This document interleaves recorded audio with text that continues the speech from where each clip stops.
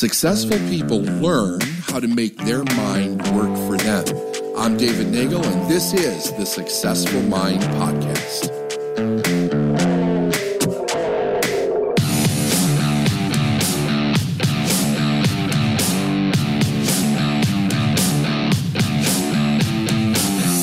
Today, if you take to heart what I'm going to teach today, can change your life from today moving forward. Completely change your life.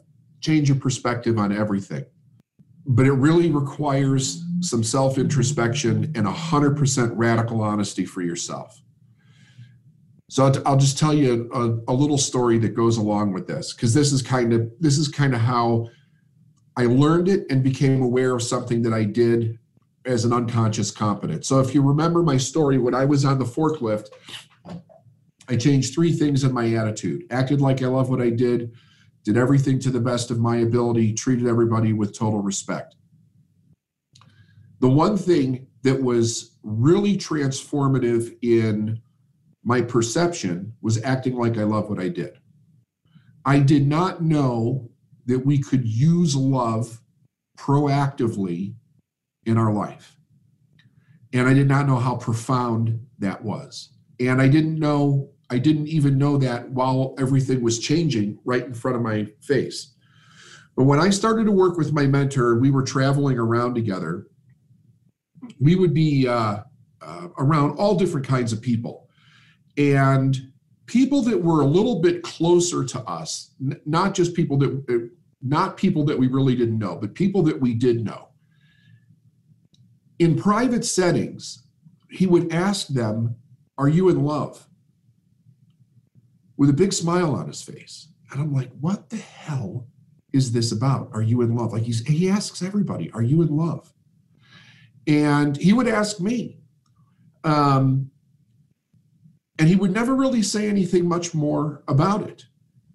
But then one time we were alone and I was having a conversation. And I said, "Bob, I've got to ask you, what is this about? What is the question?" He says, "Well, I ask it for two reasons.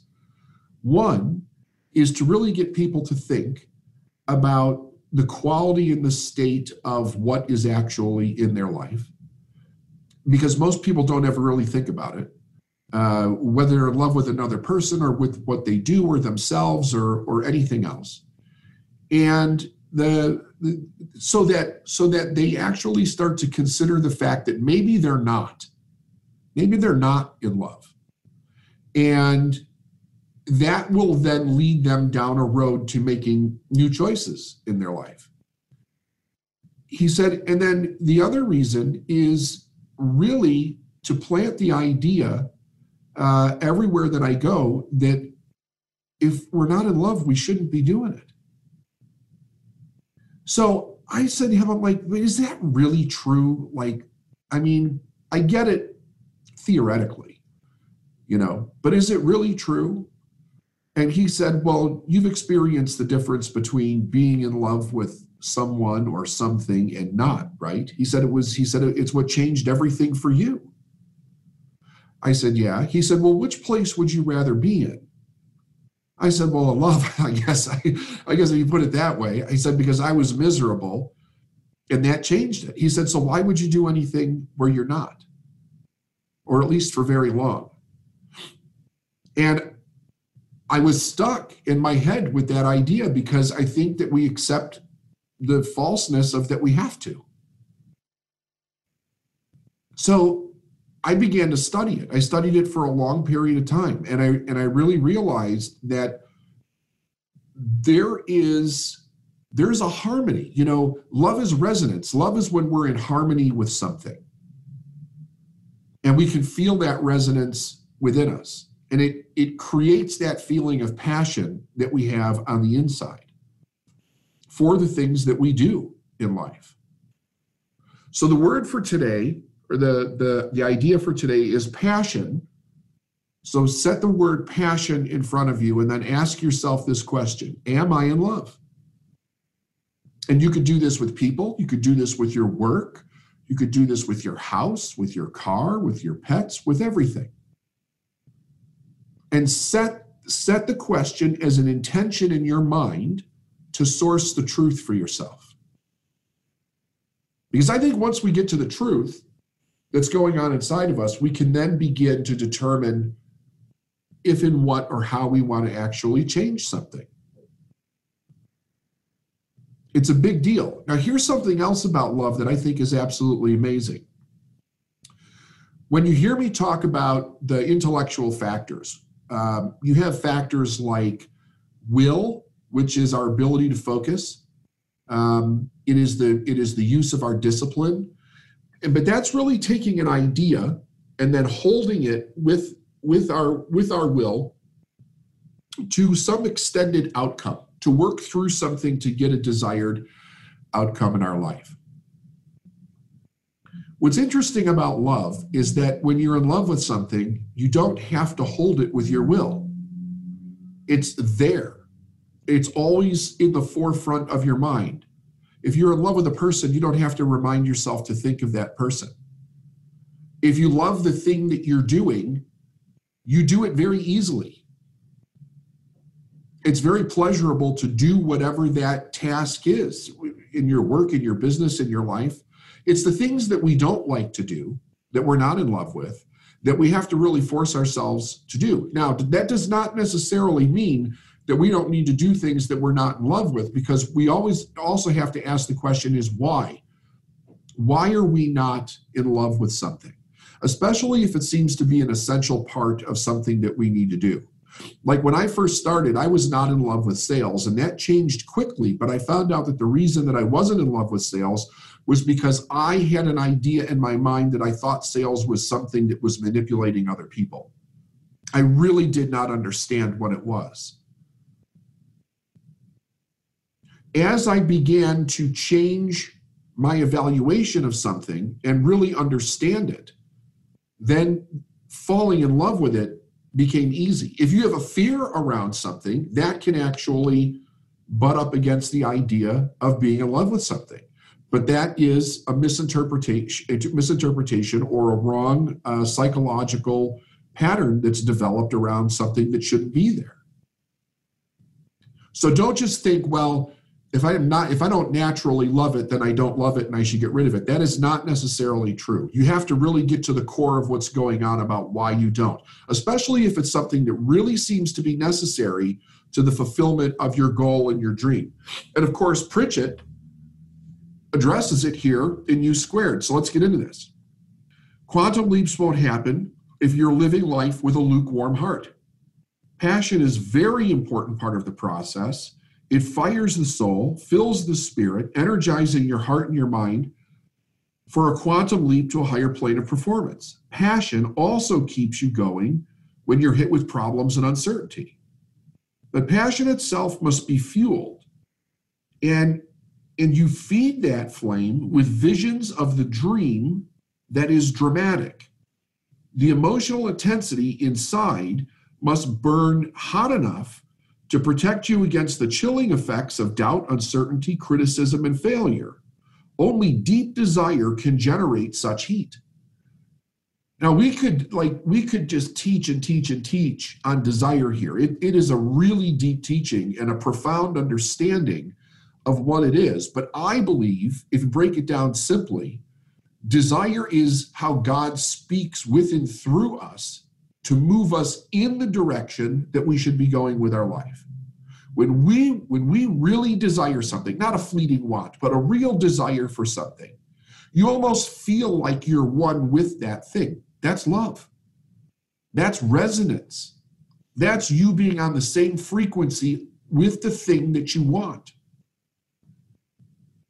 And what's important here in this second paragraph is that he says, but passion itself must be fueled, and you feed that flame with visions of the dream that is dramatic. So he's telling us here something very important.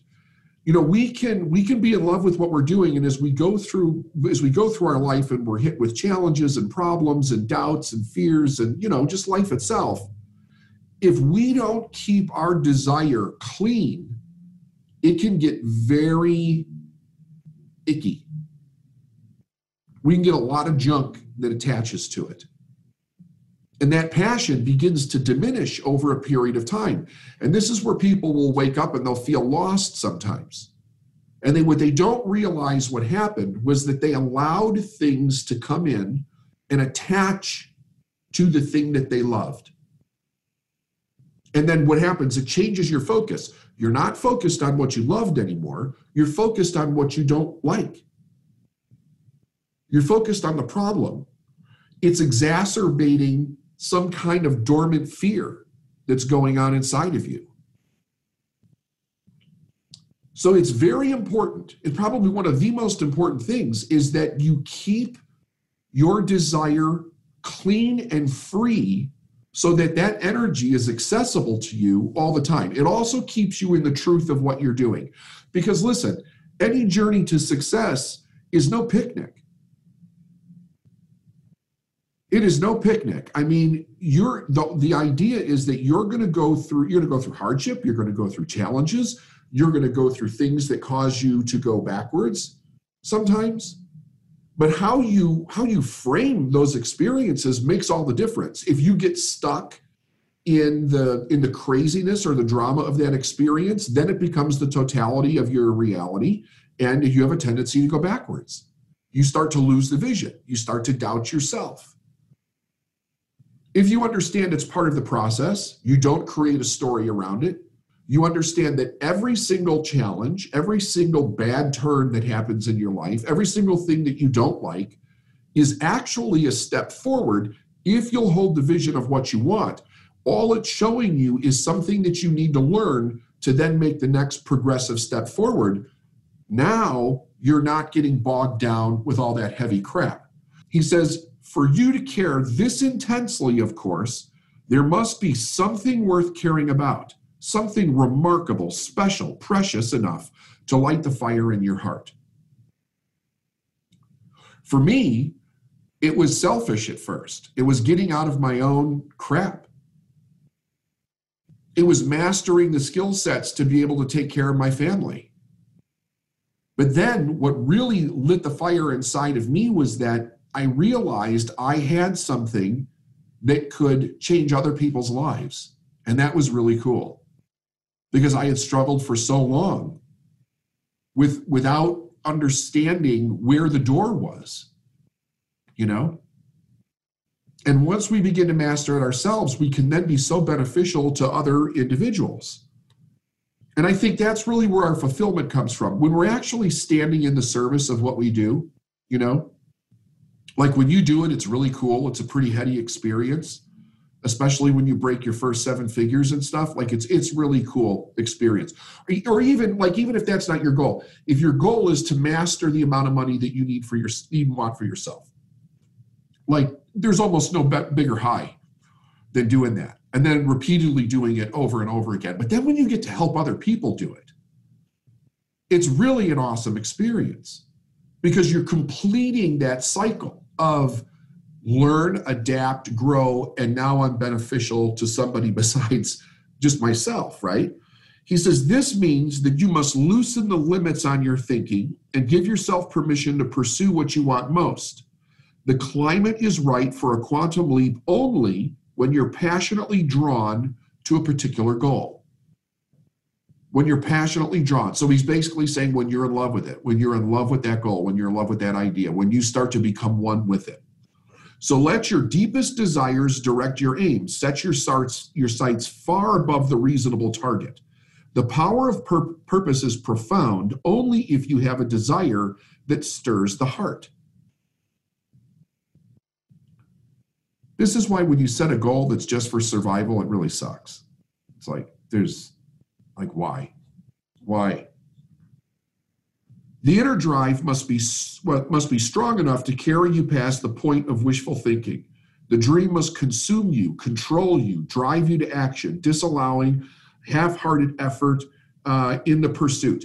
We call that, I want you to really think here for a second, okay? We call this a magnificent obsession.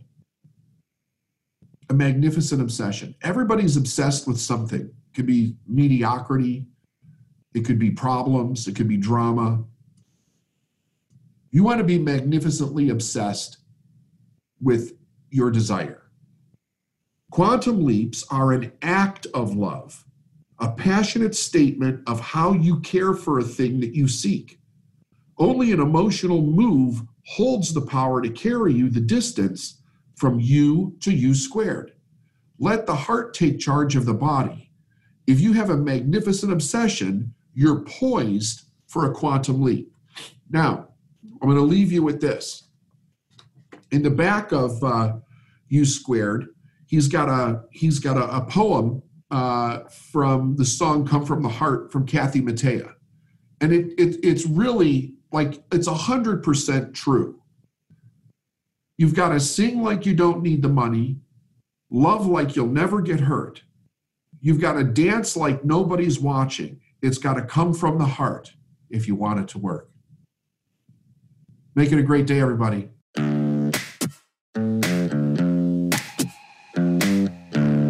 Thanks for listening to the Successful Mind podcast. And if you like what you heard and you want to know more, go to davidnagel.com/free stuff.